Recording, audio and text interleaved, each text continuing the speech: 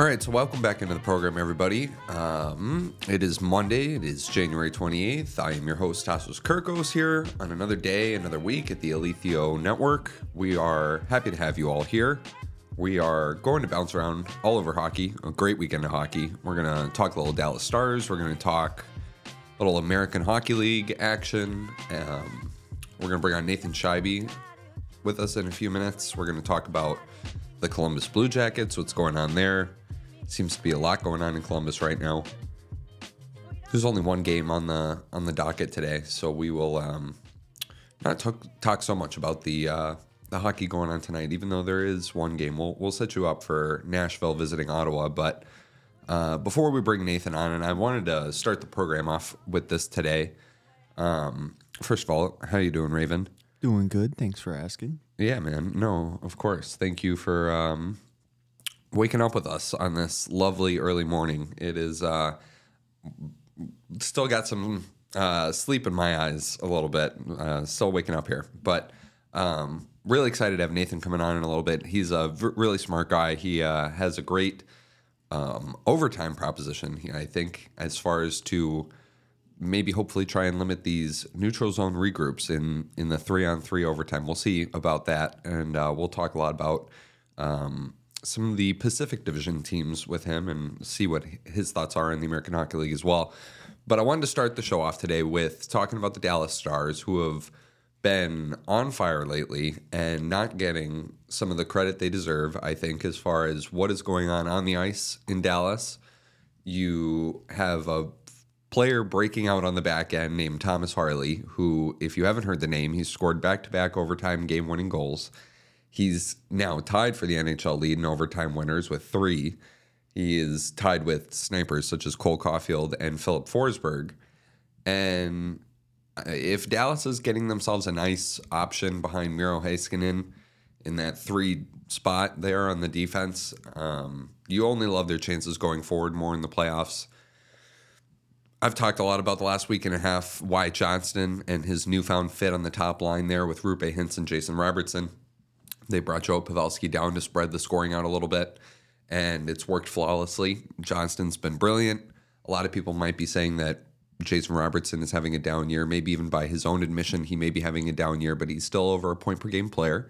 He has 50 points in 49 games, and the only thing that he might want to be doing is shooting the puck a little bit more. But Dallas has been very good. The health of Jake Ottinger might be a bit of cause for concern, but he's still getting regular minutes, and I think as long as you have Scott Wedgwood healthy and available back there, and he's been very solid for them, so as long as you have him supplanting Jake Ottinger from time to time and giving him substantial rest, because I think that was the problem that we saw once Dallas got to the third round of the playoffs last year, that Jake Ottinger was a bit out of steam when they faced Vegas. And Dallas is building something good. Joe Pavelski's still scoring. I mentioned him earlier, but they brought him down the lineup. Tyler Seguin's still having a really nice season for himself. Jamie Benn is the ultimate depth contributor, if you even want to call it that. Mason Marchman's having a really good season as well. So a lot of things to like in Dallas. Radek Fox has been one of the league's better penalty killers this season. So I'm a big fan of what's going on in Dallas right now. I will take them to see them in the Eastern Conference Final, or the Western Conference Final again. Pardon me. We'll get to those Edmonton Oilers though. The pesky Edmonton Oilers, who I think they might be facing in the Western Conference Final. Elsewhere, we're gonna move off of Dallas, but Philip Hedl's done for the season. That's a tough blow for the New York Rangers, who beat the Ottawa Senators 7-2 on Saturday. And that was a nice rebound from the Vegas Golden Knights game that they played. But overall, you have to think that, one, this is a big blow for Philip Hedl, and in his young career, I wish him nothing but the best in getting a full recovery. He was really starting to come into his own as a player, finding that niche for himself in the Rangers lineup that was difficult to carve out. One, if you were a young player, really trying to find your groove in a deep forward group that skewed more veteran with the likes of Panarin and Zibanejad and Kreider and the list goes on. But you really feel for Filipino. It's reportedly his fifth concussion. The team did not say that it was concussions that are the reason. They said it was an upper body injury, but one could assume if that's what we're in the business of here. So that's a tough blow for him. Tough blow for the Rangers, too. That's a key depth piece. I know they've been playing without him for a majority of the season, but I'm sure they would like to have him as part of it. Blake Wheeler has kind of been taking up more of that ice time in Filipino's absence and has been playing pretty well lately, too, in the Rangers. I never really knew what kind of fit that was going to be with Blake Wheeler in the Rangers lineup, but they've made it a seamless one. That's such a good group in there, too, that you knew that they were going to be able to fit him in and get him the touches as well, because Blake Wheeler is a player that needs his puck touches, and to even be able to be effective in the ways that Blake Wheeler generally contributes to a hockey game. So it's good to see that at least they're able to supplant it, and we've seen some call-ups on the Rangers, too, trying to fit in, maybe fill in on the fourth line a little bit. There's some talk maybe that they'll try and deal from the blue line depth a little bit to maybe augment the forward core a little bit. I think the team is good on the scoring end of things. You have Panarin leading the charge. Lafreniere really seems to be finding a groove next to Panarin, and even away from Panarin is still playing pretty well. Capo Caco has returned to the lineup and is scoring some goals. I heard Bleacher Report throw out Keandre Miller's name. I think that that's ludicrous. I think that that's clickbait. If you really, truly believe that they would trade Keandre Miller, he's one of my favorite players to watch in the National Hockey League and one of the best young defensemen. I would give that kid an 8x9 tomorrow to play for my hockey club. A team like Chicago, if that were ever available, should jump on the opportunity to acquire a player like that. So the Rangers will wish the best to Filipino, but moving on, we're going to bring on Nathan in about a few minutes here. Going to call him on. But I wanted to mention a couple of things. One, Metro Division, we'll stick there for a second. Lars Eller scoring in his 1,000th game was pretty great. The pass from Sid on the tying goal when the Penguins beat the Canadiens, so that was sick too. Sidney Crosby is tied for fourth in even strength goals in the league currently, and he is 6 and 5 on 5 points at 40.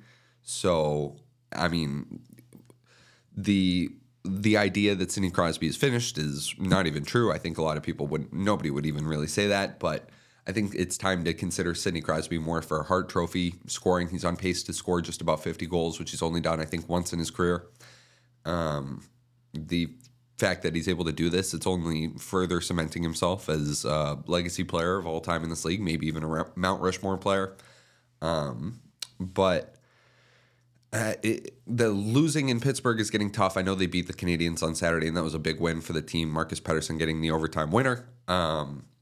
And we'll see how they go from here. But you have this whole Jake Gensel thing that's kind of taken a bit of a storm on the internet and around the league and among pundits. And I don't think that Sidney Crosby probably loves having his winger bandied about in the media. That's probably not his favorite thing, even though Sid's a pretty quiet person and wouldn't probably say as much anyways. You know that the fact that the team isn't winning as many games as he would like is probably wearing on him more than anyone else in that locker room as well. So you just kind of feel for the guy and marvel at what he's able to do a bit more so than you would really think about. But it's just so impressive. I think we've just become accustomed to seeing Sidney Crosby atop the leaderboard dominating. Even in a lot of cases with Connor McDavid, he's rocketing up the NHL standings or the NHL scoring race right now as the Oilers push up the standings, winning 16 in a row. But we're just so used to seeing these guys at the top that you don't really take a second to marvel at just how they get there and what they're doing to maintain being there for so long. Really cool moment with Pittsburgh. I saw all the players copied Lars Eller's warm-up before the game, too. That was a pretty funny video. So hopefully the Penguins can string together some more wins. I would like to make them as a playoff team. I think we're going to talk a little bit with Nathan about the mushy middle of the NHL And there are opportunities for some of these teams to separate themselves from that pack and assert themselves a bit more into a playoff spot. Pittsburgh could do that. They definitely have the guns to be able to do it. It's just about putting it all together, maintaining a bit of consistency to it. We'll see how that goes. Mentioning Vancouver too a little bit. Good for Brock Besser hitting 30 goals for the first time in his career. He had a hat trick on Saturday as Vancouver came back from down 3 in the third period to beat the Columbus Blue Jackets in overtime. Besser also had an assist on Elias Pettersson's game-winning goal in overtime. He now has 9 game-winning goals, league leading, by the way, tied with Sam Reinhart. And just really, really impressive. Looked like the Vancouver Canucks were dead in the water there for a second, and they sparked some life into the team. Elias Pettersson is one of those players that I don't know if we even know how good he could be. I know he's 8th in NHL scoring right now and doing everything that he's been doing this season. It's kind of hard to ignore, plus the fact that he's an RFA again at the end of the season and could just accept a qualifying offer and create a bit of a stir. He's just dominant, and the physicality part of it more is what's standing out for Pettersson with me. The fact that he is imposing his will on others in a hockey game, being able to work his way into positions and get to hard areas. That overtime winner on Saturday was scored right in front of the net, jamming away at a puck that might not have even crossed the line the first time he tried to put it over. And same thing with Brock Besser too. Brock Besser scored a lot of his goals this year right in front of the net, which I think is really good. That's the best area to score goals. I know Brock Besser has a high shooting percentage. It's over 20% right now. And I know when we have shooting percentages like that, they always regress down to the mean. But one, I think Brock Besser deserves a season where maybe his PDO is a little bit higher. And I think he's going to blow by 45 goals this year, maybe even hit 50. I think that would be awesome. But we shall see. We got Nathan on. No, I can get him on right now. Yeah. Let's see if we can get Nathan on. I'm really excited to hear this rule change that he's got. He wants to lead with it, so I bet it's going to be good. Nathan's a really smart cat. Works for the Chicago Wolves. Works his tail off too for that organization, and we'll get his thoughts on the AHL too. The AHL played their 50,000th game on Saturday when all 32 teams played. So the AHL is a very exciting league. There's a lot of really, really good hockey players in the American Hockey League right now. You have Maverick Bourque and Logan Stankoven, and obviously battling each other for top in the scoring race there for the Texas Stars. And we were just talking about the Dallas Stars and how deep and good they are on both the front end and the back end. And they have one of the best goaltenders in the world in Jake Ottinger. And on top of that, they have the 2 leading scorers in the American Hockey League. And they're both really good young players that have not gotten much of any of a shot in the National Hockey League yet. So lots of things to be excited about for hockey in Dallas and hockey in Texas in general. And yeah, the AHL is just a really good league. Obviously, worked in it last year. It's a good. I mean, the hockey's fantastic. I don't know if people really appreciate fully the American Hockey League and the level of hockey that exists there. Even when you get down to levels like the East Coast Hockey League, it's still a really good hockey league. Everybody, like, you gotta be able to skate to play in the East Coast Hockey League. You got to be able to pass the puck, shoot the puck. There are guys on NHL deals in the East Coast Hockey League even. So these are all very good hockey leagues. They are worth talking about. They are a part of a lot of the fabrics of the communities that these teams are in. All right, guys. We're going to take a short break real quick, and then we'll be back with Nathan. All right, so we're going to welcome on Nathan Scheibe now to the program. Nathan, how you doing, my man? I'm doing well, Tassos. How are you? I'm good, man. It's been a while. I appreciate you coming on. Thank you for talking. I knew we needed to start getting some more people on here. So not many people that I know more that know more about the game than you. So I know you wanted to start off with this overtime rule idea, and I hope that this idea includes, or by effect will limit the amount of neutral zone regroups we see in 3-on-3 overtime. Is that what this idea is trying here? You said to maybe push the pace in the 3-on-3 a little bit. What's this idea of yours? Yeah, so this is exactly what I want to try to eliminate is the neutral zone regroup, the boring ragging the puck around. Because this idea came up when I was watching a game. I don't know who it was with my dad. They were in overtime, and we're like, okay, we need to find a better system to make sure the teams are it plays faster because it's like sometimes the teams are skating through mud and it's just back and forth and there's no chances until the very end. So I came up over a few minutes how to incentivize scoring. Now, step one would be to eliminate the shootout altogether, because a lot of teams will employ shootout specialists, and they'll just push the game to shootout. Maybe like their goalie has a stronger suit in the shootout. And let's just get rid of the shootout in general. No one really enjoys that except for the fans in live attendance. So the next step would be to increase the time from 5 minutes to 10 minutes. That would replace basically the time the shootout would take normally. And where the meat of this comes is to incentivize scoring. So if a team was like on the normal format, if you score a goal in overtime, you get 2 points, and the loser gets one. Um, Instead, what I propose is that if a team scores, they'll still get the 2 points. But if no one scores in that 10-minute overtime, neither team gets a point. So effectively, it would just be a tie, and it could go in the overtime loss section or the overtime loss category of the record book, like a regular overtime loss. This way, teams will have to push their pace because let's say they're on a playoff chase and they're down by a point. They need to get and they go to overtime with a team that's right near them in the standings. They're going to need to push that pace in overtime and score that goal. They're not going to want to rag the puck. They're going to want to get as many shots as possible. They might still look for a better shot than just throwing one in from any random angle, but they're going to be more incentivized to get that point because if they can get 2 points rather than zero, they're going to want to push that pace. And you can still have the loser get a point, but I think it'd be more effective if, even if they lose in overtime, they get 0 points. So I feel both teams would have to really push the pace.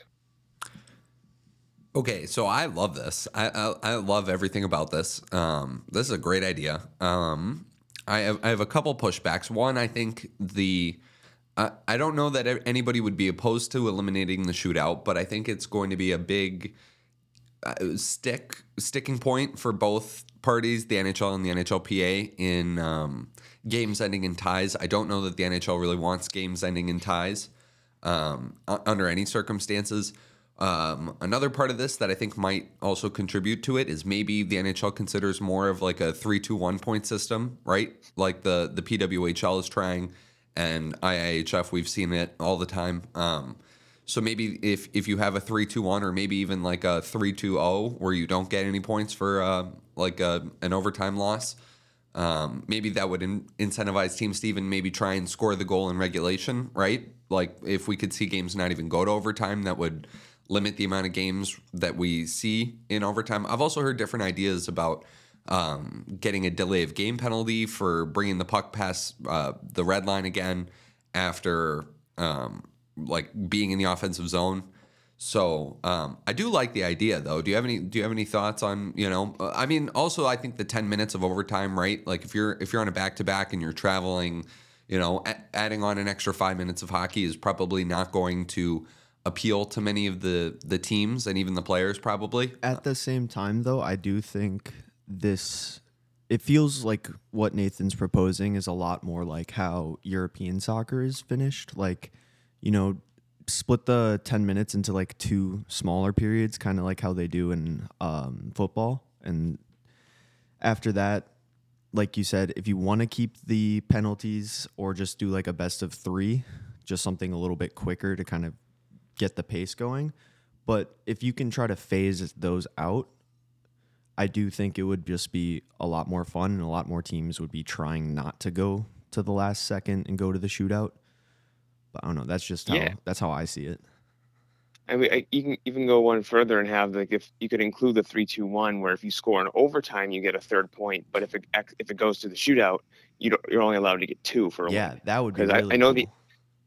I know the NHL always wants to have a winner, and I definitely am on the side of that as well. And it kind of is boring to have a tie. And an interesting note, I was watching a game, and they said that Fleury is the last remaining goalie in the NHL to have a tie in his record, which I thought was cool. That But is cool. not That's just a great one, Nate.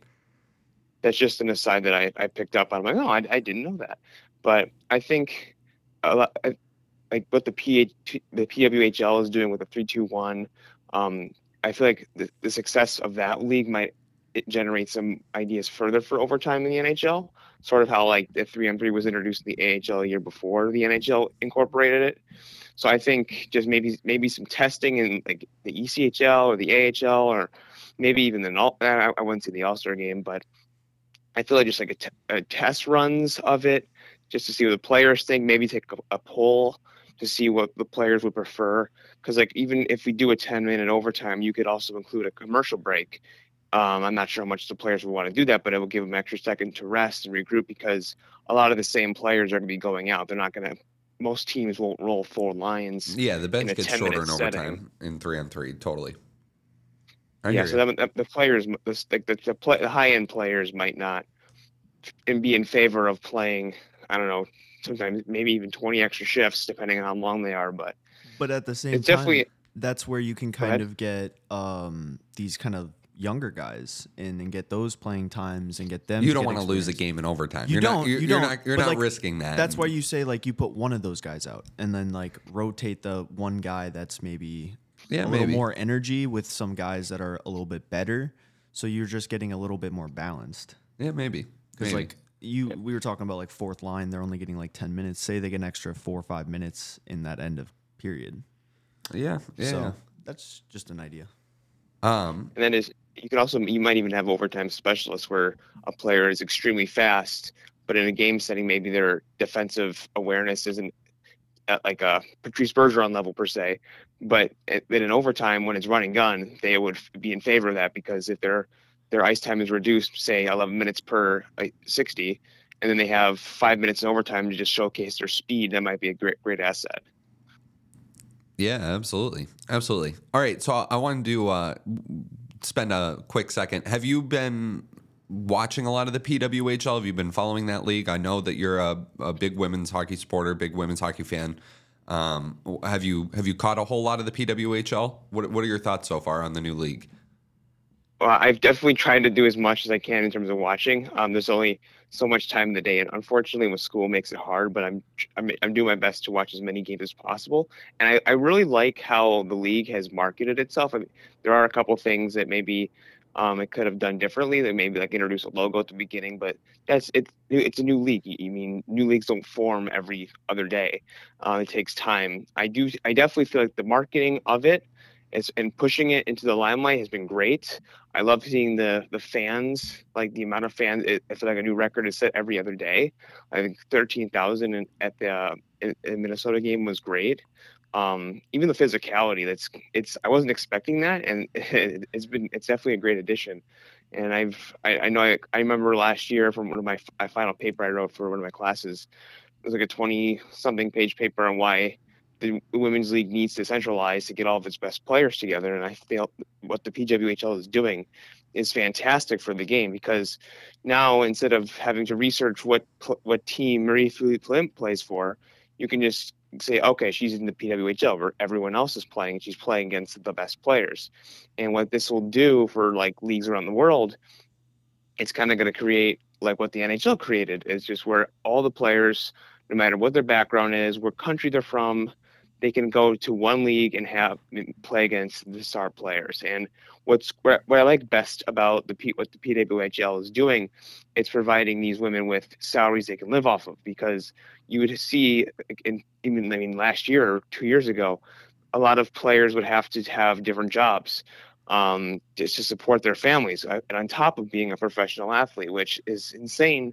It's an insane ask, and a lot of them are moms. I mean, being a mom is a part-time job in and of itself, and these people again there's only so much time in the day. So, with the PWHL providing salaries that they can live off of just being a professional athlete, I feel that the skill level of the league is also going to increase because these athletes can focus all of their time just on hockey and not having to do construction or being a retail manager or whatever occupation they had outside of hockey. So I definitely feel like the PWHL is making great strides and it can only be better from here. Yeah, and you mentioned earlier also we talked a little bit about the 3-2-1, but a lot of the rule changes have been really nice to see. We've talked a lot about here about the physicality and how surprising it's been. I've definitely noticed, and I think everybody has. You see the Abbey Rock and Marie-Philippe Poulin going at it off the draw, and the hip check that we saw Marie-Philippe Poulin on Taylor Heisey. That was a huge hit. So it's definitely been great to see. And you're right that everybody needed to get on the same page. And I know that some players who came over from the PHF have taken a pay cut, but relative to what they might be making now, but it will still in the long run make it so the salaries go higher for everybody, and it is a living wage for everybody right now too. You're right. So it has been great to see. I'm definitely going to keep some more eyes on it, and we'll talk about it more too in the future. So going back to the NHL here, and then we'll talk a little bit about the AHL, because I know you still work in the AHL, and I love the American Hockey League. I think it's a great league. There's a lot of great players in the American Hockey League, but sticking in the National Hockey League for a bit here, there's a lot of teams in that per se mushy middle of things, of the standings. Some teams feel like they're maybe backing their way into a wild card spot. Others maybe like barely hanging on to a wild card spot. We haven't really seen much of a surge or a push from some teams. I know we saw a little bit of a winning streak from Seattle to boost them up the standings, but they've kind of cooled off since then.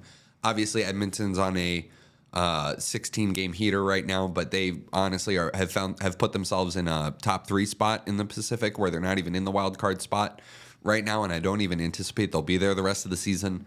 What are your thoughts on that sort of mushy middle in the NHL right now? What teams do you maybe see pushing themselves further into a spot, cementing themselves into a good spot in the playoffs, or even on the contrary, falling out of it? Well, it's good about the mushy middle, as we call it. It's not there's so many teams. I think 2/3 of the league, they're just not out of it. There's only like 6, maybe 7 teams that are completely. It's the math. It doesn't really fall in their favor for playoffs, and we're talking about draft lottery teams.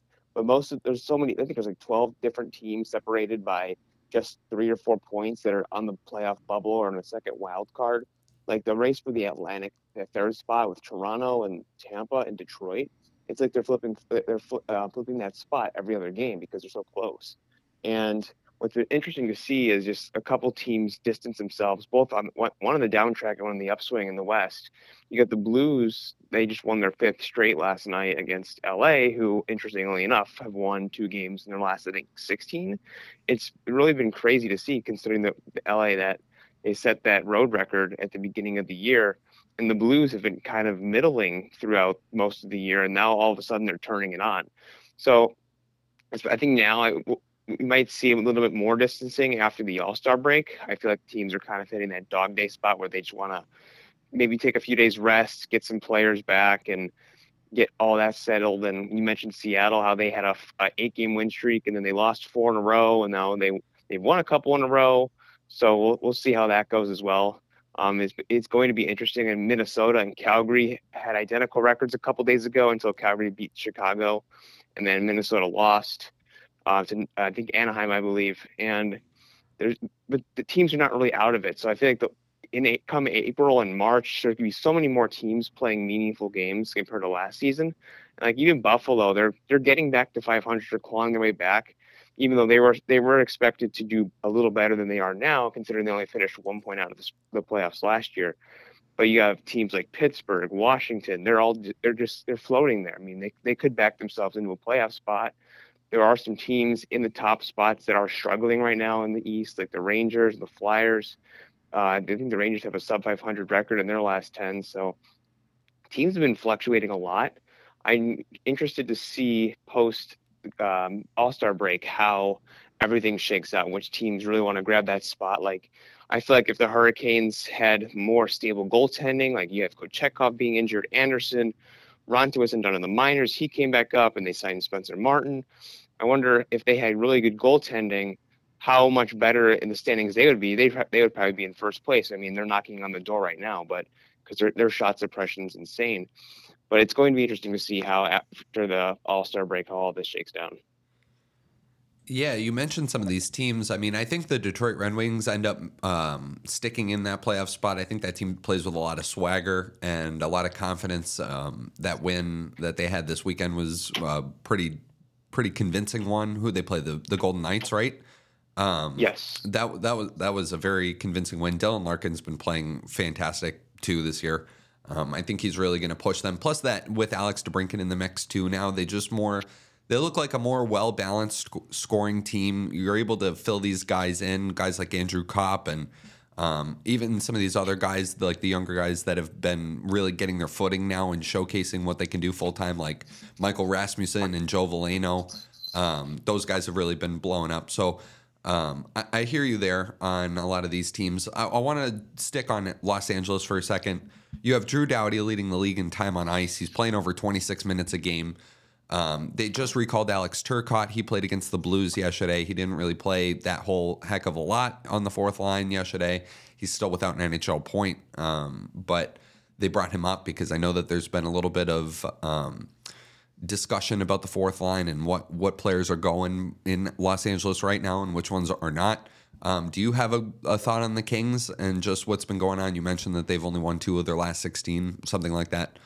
Yeah, I think they're like 2-8-6. They've lost. They've got a lot of loser points, in the overtimes. I mean, there's a lot of players haven't been scoring at their rates that they were early in the season. Like Kopitar only has a few points. I know Byfield's cooled off a little bit, but it's been nice to see Byfield producing at a great rate, a much better rate. But we saw glimpses of that last year, but now because his work ethic's always been there, but now we're seeing the results of that. Trevor Moore is kind of broken out a little bit. He's already eclipsed his career high in goals. But I think everyone with the Kings is slowing down a little bit. And you heard those comments made by Doughty that there are players. I forgot the exact quote, so I don't want to misspeak. The Cookie Night one?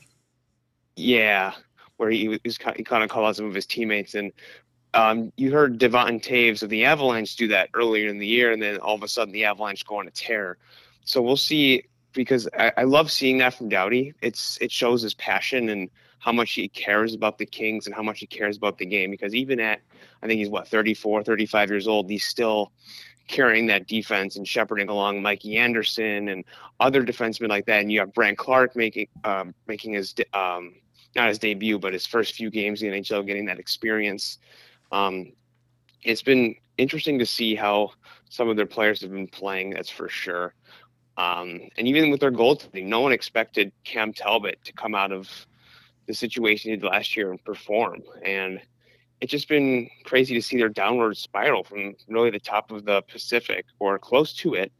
I know Vancouver's been up there as well with Vegas. Those three have been kind of intertwined with the top 3, and now they're in danger of missing the playoffs altogether. So post All-Star break, I will be interested to see and follow how the Kings will fare, especially with the Predators and the Blues knocking on the door, even the Coyotes as well, and the Flames. So you have all these teams like the mushy middle again. But with the Kings, I kind of hope they were rising with the past couple of years, playing against Edmonton in the playoffs. It's definitely they've been making some rivals again. It's been fun to see how they have progressed, but we'll see how the remainder of the season goes for them. So I wanted to switch over and talk about the American Hockey League right now. So you work in the American Hockey League. You work for the Chicago Wolves, who are one of the premier organizations in the American Hockey League. The American Hockey League is a great league. Like I said, I can't speak highly enough about the league itself. It's very well run. It's a very old league and has a lot of great history to it. And a lot of really good hockey players are playing in the American Hockey League currently. The AHL just played its 50,000th game on Saturday. All 32 teams played. Only the second time in league history that they've done that, and they'll do it again later on in the season. We're going to talk a little bit about the American Hockey League later on when we talk about the David Juracek situation with the Adam Portsline article. But do you have a thought on just the American Hockey League in general, one, and also maybe just like anything you've noticed this year, maybe some players on the Wolves or players around the league that you've gotten to notice this year that have been standing out? Obviously, you have Stankoven and Maverick Bork leading the charge as far as the scoring race goes. But do you just have a few words on the American Hockey League? Yeah, the American Hockey League is a fantastic league. It's a fantastic developmental league. I mean, we hear a lot of public discourse about how the NHL is not a developmental league. AHL is really the best league for that. And you see a lot of young players that get maybe our first round draft picks, not ready for the NHL, will toil in the AHL for a few years, maybe just a season or two. Like you mentioned, Logan Stankoven, Maverick Bork. You have Hendrix Lapierre in Washington. You have Brad Lambert in Winnipeg, who I just saw yesterday play against the Wolves. He's looked good. There are a number of players, and really just to find their way, like Lucas Reichel, even though the points haven't been there at the NHL this year. Last year he was a point a game with the Ice Hogs, and he was leading that team. He looked super confident. When Tucson came to the Allstate Arena about a month ago, I was really excited to see Dylan Genther play, but the Coyotes called him up just beforehand. I'm like, oh, well, that sucks. Too bad he wasn't there. And then Zach Sanford, I was going to say, oh, cool, another NHL player that I haven't seen yet play.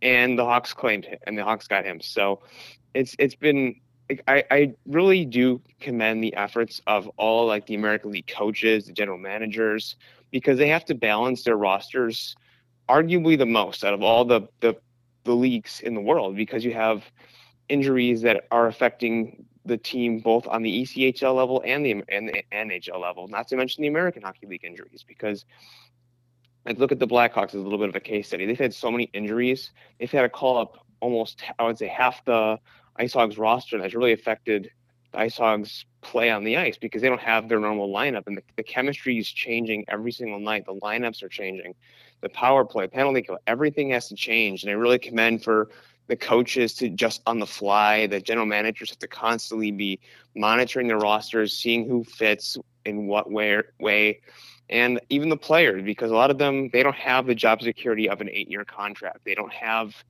the stability that say, okay, I'm going to be here for this year. My family will be here for this year and beyond.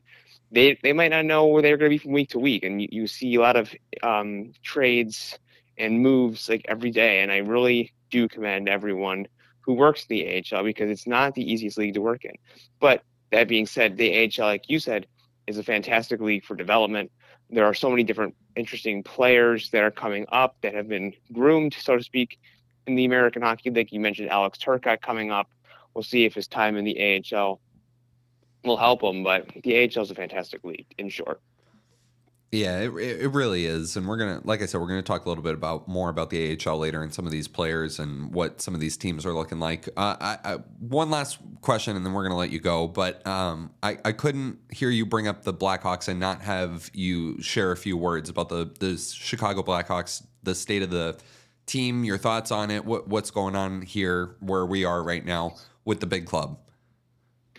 Well, obviously there's a lot of attention being brought to Bedard and the injury, but I don't think I'm not going to talk about that because everyone is. Obviously, the injury, I just can't wait to see him come back and have all the players rally around him like they did at the beginning of the season, because let's be honest, he's been fantastic to watch.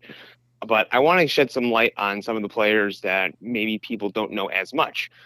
Jason Dickinson just got an extension. Nick Foligno, I mean, a lot of people know Nick Foligno from his time in Columbus. But those two are essential leaders on this Blackhawks team, and Peter Mrazek as well with an extension. They've all been playing fantastic hockey, although the counting stats aren't there for anyone really in the Hawks. But they have really helped shepherd the young guys along, and it's only going to be, I feel like, especially in Foligno's case, they want him on for the next couple of years because there's going to be so many more players coming in that are currently not on the roster. You got Frank Nazar, you got Sam Renzel, you have Oliver Moore, you have Drew Comesso, who's playing in Rockford right now. You have so many different players, so many young defensemen. It's important to have those veterans there. And what I feel like the Hawks have done right now is pick out which veterans they want to keep on the team moving forward, just to help shepherd them along. It's important to insulate your younger players, especially like you think back with Crosby. The Penguins immediately wanted to find people to play with him so he could adjust to the NHL accordingly. In his rookie season, he was outstanding. But with the Hawks, and obviously Bedard's not playing right now, but they brought in Taylor Hall to do that. They brought in Corey Perry, although they terminated his contract. Nick Foligno, among other veterans. They already had Tyler Johnson there. Andreas Athanasiou re-signed. But it's important to have those pieces that can help shepherd along. I feel like the Hawks would need to. Jared Tenorti's there on the blue line. Seth Jones is also there to help, especially in the defense with Kevin Korchinski. You have Nolan Allen. You have Ethan Del Mastro. There's there's a plethora of high-end picks that are waiting in the wings and developing in the AHL or elsewhere. And it's really important to have those veterans. I feel like Seth Jones, Nick Foligno, Dickinson, Mrazek, they have players at each position to help shepherd along. And not to mention Luke Richardson he's really getting the most out of as he can, because he's been an outstanding coach. And so, I mean, the Hawks don't have the flashiest offense or defense because they are still growing. But this might be like the worst season statistically in terms of points for the Hawks moving forward, as we hope. And as more players come in, they get older, they start to gel, the Hawks will become a contender again. Hopefully we can get some of those Kings-Hawks playoff series, Kings-Hawks playoff series, and then the Ducks and the Hawks from back in the day. Those series were excellent. And especially with the Ducks, they're kind of on the same path as the Hawks are on now. Yeah, and you're definitely right there. Those series were great. Nathan, you're great. Thank you so much for doing this. We're going to have you back on as soon as we can. You're fantastic. This was awesome. Thank you so much for doing this, my friend. Thank you so much for having me. Yeah, we'll talk soon. Bye. Sounds good. Bye.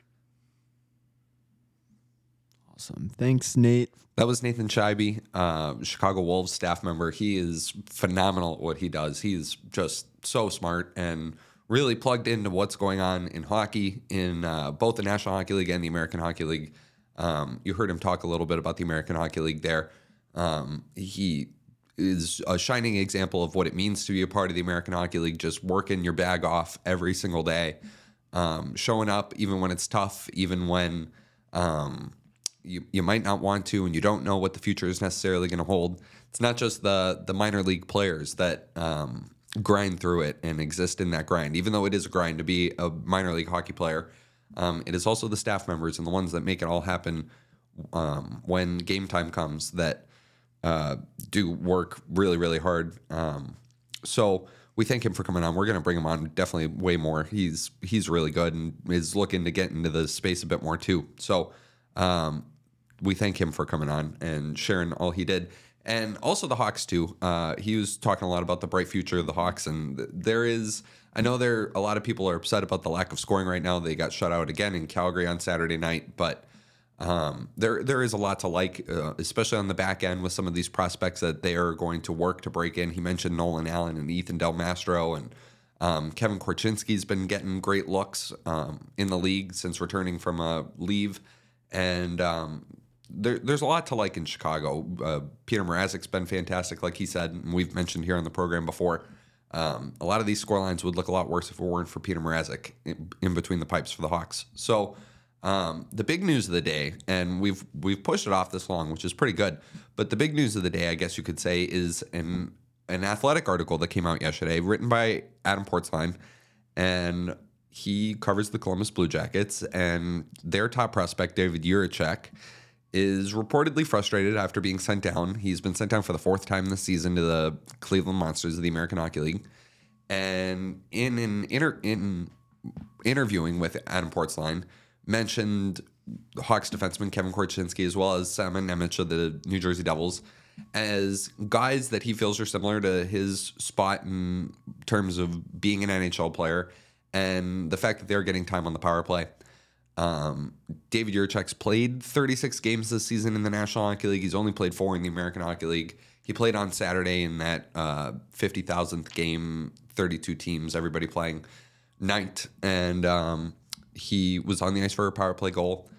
Did not get a point. Was a -1. Was able to get some good minutes, though. And I think that's what Columbus wants. We all know it's been a tough season in Columbus. They lose Adam Fantilli to injury yesterday. That was a tough one, it looked like. I don't really know exactly how he was injured, but it looked like it could have been a cut of some sort. We will wait to see how long Adam Fantilli's out. Hopefully it's not too long at all. But Adam Portzline also does a good job of detailing a bit of what's the adjustment to the NHL has been like for Adam Fantilli. But back to Jiricek, he is he brings up Nemec and Korchinski as guys, like I said, getting time on the power play. And but he's been sheltered in the minutes he's played. He's only played under 15, 14:47 time on ice for Jiricek in the NHL this season. And, they have Zach Werenski was out for a while, but he's back in the lineup now. You have guys like Provorov there already, Damon Severson, two guys that they brought in this offseason. And it's been hard for David Jiricek to find a place in the lineup. I think in Chicago, you look at Korchinski, and Kevin Korchinski is arguably Chicago's second best defenseman right now after Seth Jones. And in New Jersey, you have Simon Nemec getting power play time, yes, but you also have to consider the injury to Dougie Hamilton and the fact that they're also working to break in Luke Hughes into the lineup. And I think in New Jersey, you're really trying to figure out what you have on the back end with those two big blue chippers, the other one being Luke Hughes. Although I think we all know that Luke Hughes is a stud. He's been phenomenal and should finish top 3 in Calder voting, in my opinion. But they are seeing what they have in Simon Nemec, and they are playing him on the power play, and they're letting him make some mistakes here and there.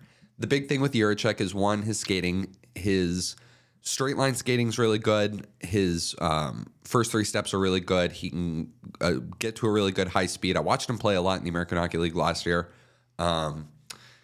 And he does need time on the power play. I understand it. But the relative expectation for young guys to step into the National Hockey League and command power play time is not always the greatest look, I will say. Especially when there is work to be done in your own end as a defenseman. I know a lot of guys are gifted power play time and promised power play time and see power play time when maybe they shouldn't. But David Jiricek still has a way to work up. And I know he, like I said, I know he compared himself to Nemec and Korchinski.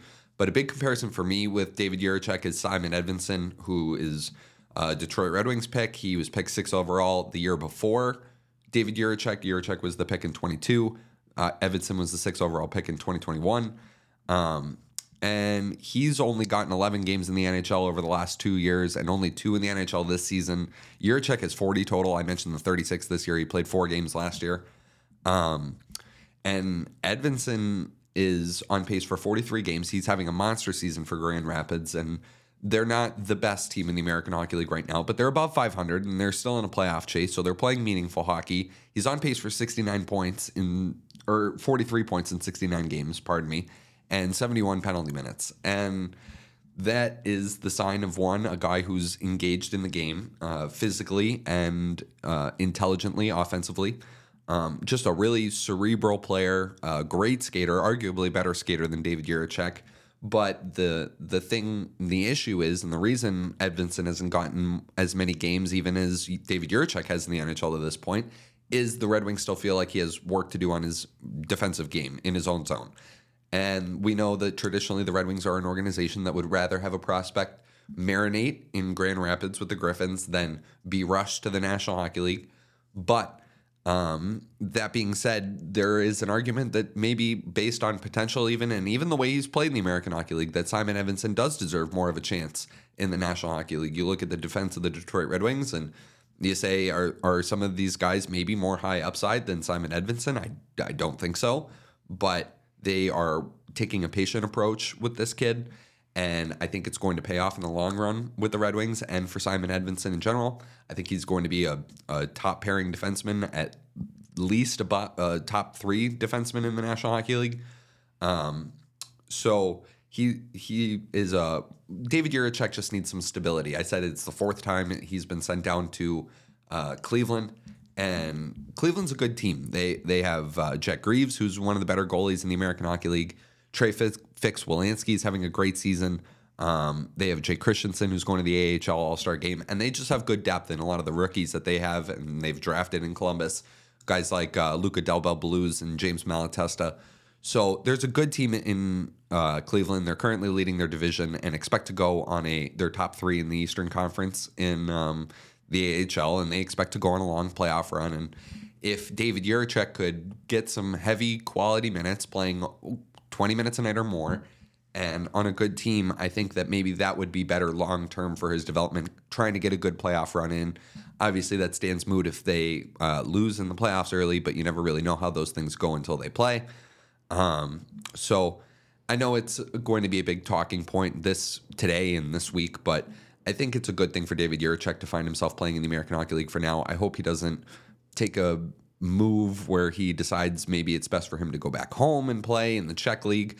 I think the American Hockey League, we said, like Nathan said, is the best development hockey league in the world. The NHL is not a development hockey league, a developmental league. You are in the NHL to perform. You have to perform. Otherwise, there are guys that will. That is how pro sports work. There are only a certain number of jobs, and you have to beat out someone to take a job. So it doesn't appear that David Jiricek has done that quite yet in Columbus, although he's very, very close, I have to admit. And the thing about David Jiricek, and this is mentioned in the Portsline article, it's a really good article. Go give it a read if you haven't. But the swagger with David Jiricek is part of what makes him so good. The fact that he has the big heavy shot from the point we saw earlier on his first NHL goal against the Rangers. He can really shoot the puck and is confident with the puck on his stick in the offensive zone. He does make some bad plays in his defensive end, but that is like the confidence on the offensive end. A lot of people say the best way to play defense is just to hang onto the puck and play offense.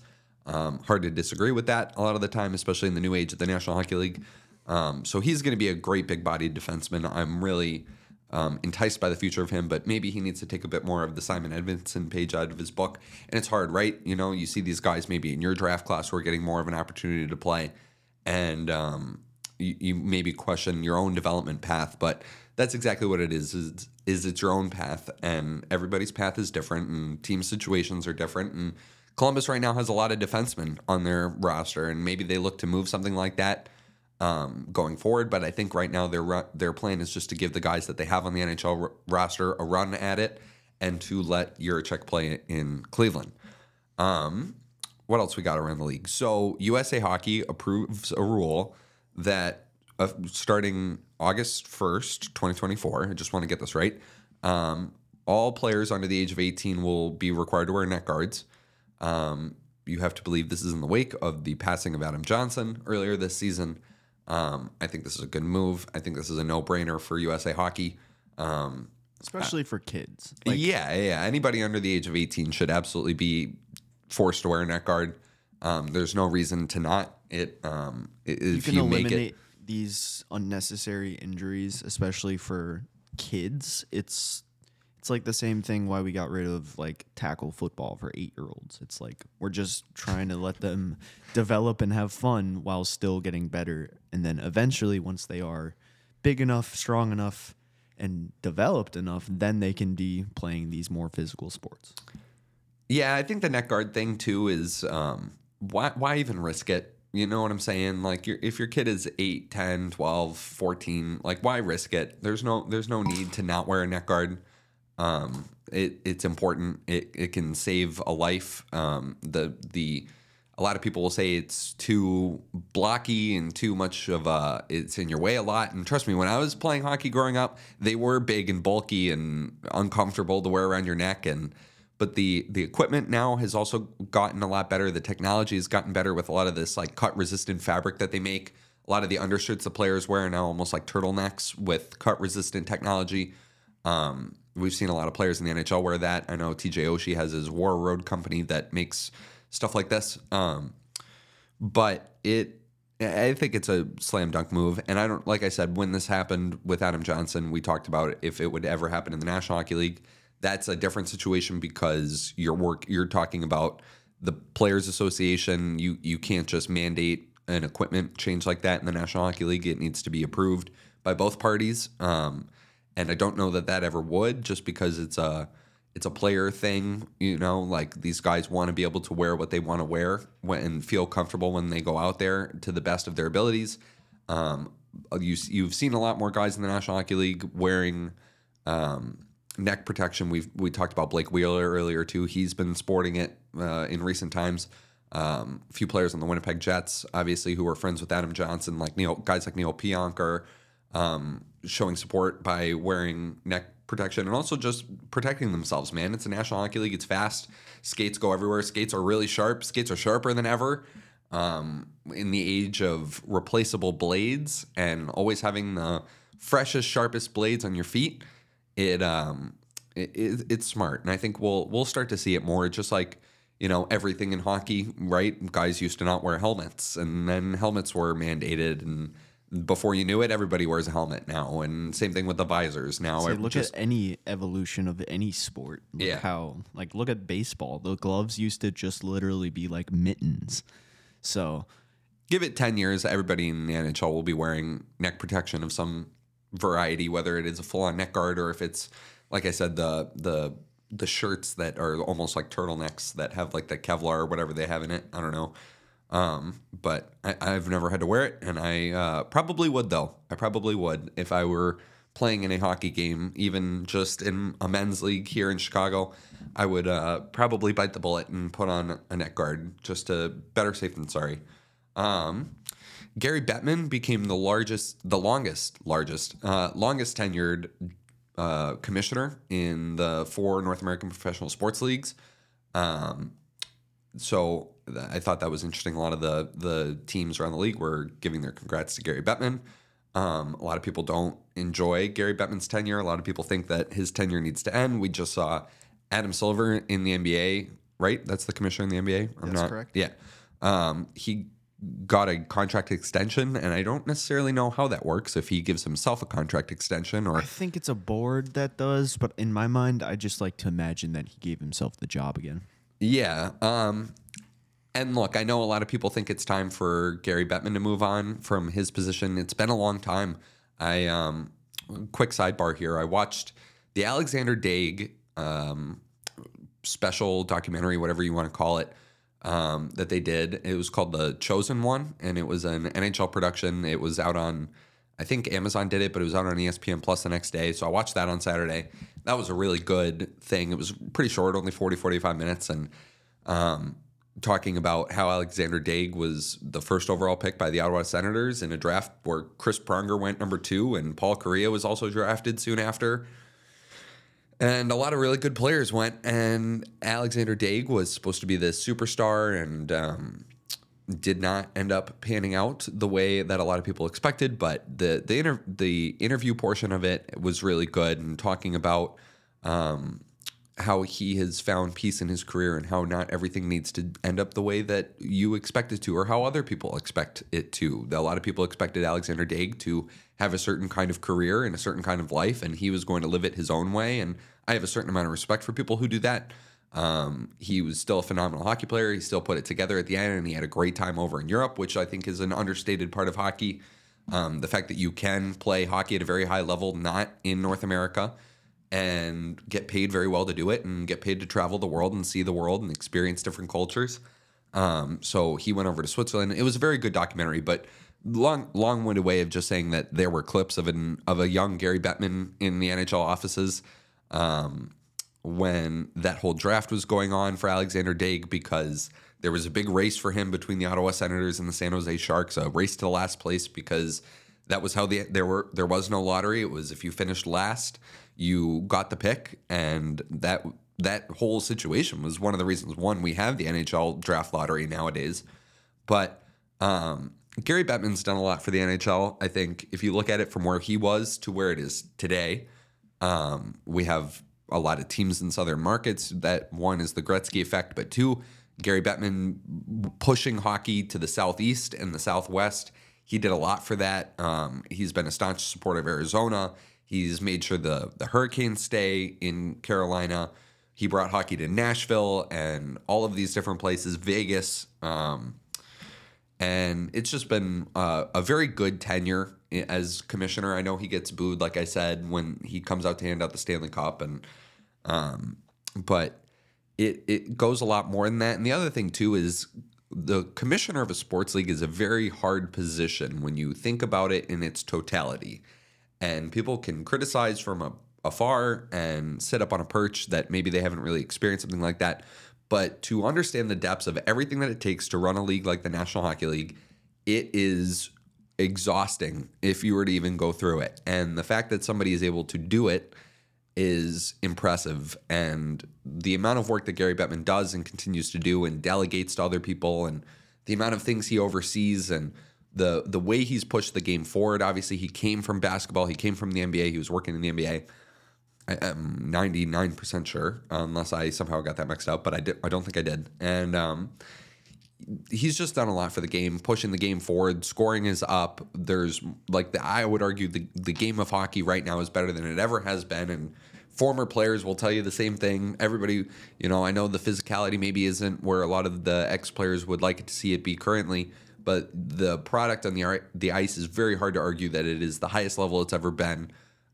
You're seeing NHL players from all over the world, all over the country too. So that's a long-term showing of just the kind of impact that Gary Bettman has had on the NHL. And I don't also know that necessarily he's been preparing anybody to take over his job. And I think that might be a big part in the next transition of things, where we'll see someone else in the commissioner's chair in the National Hockey League. So I think it's going to be some time. I really respect Gary Bettman. I think he also wants to stick around too, seeing how some of these other commissioners are sticking around, right? Like I mentioned, the Adam Silver extension. Maybe Gary wants to stick around a little bit longer because of all that. But yeah, like I said, there's only one game tonight. Nashville at the Senators. Those are two teams that are coming off showings that they might have wanted to do a little bit better than. It's kind of a slow burn into the All-Star, a slow build, slow burn, whatever you want to call it, into the All-Star break. We have one game tonight. We have 2 games tomorrow, and then 3 games on Wednesday. So kind of a slow build, and then we'll get a couple days off of hockey. We'll get to see the stars of the game and all the personalities of the game conglomerate in Toronto. I would have loved to have been there. I wish our company and situation was a little bit further along, that we could have taken a built-in excuse to go out to Toronto and have a fun weekend this weekend. But we'll watch from afar as all the league stars conglomerate and have fun and put their skills to the test on the ice. We'll see what the actual hockey looks like. And other than that, we have a new Deep Fade recording coming out tomorrow. The F1 guys will be back next week. We will be back tomorrow, 24 hours. We thank you all for joining us. We thank Nathan Scheibe for joining us earlier today. We'll get him on again soon. We're going to have some more people on later on in the week. Probably Avery Lewis McDougall. Again, he was great too. But thank you again for listening. We appreciate everybody out there. If you're leaving, leave 5 stars. Give us a follow. Give us a rating. Leave a comment. Let us know what you think we should do better if we're terrible. But we thank you again so much. We'll see you in 24 hours. Bye, everyone.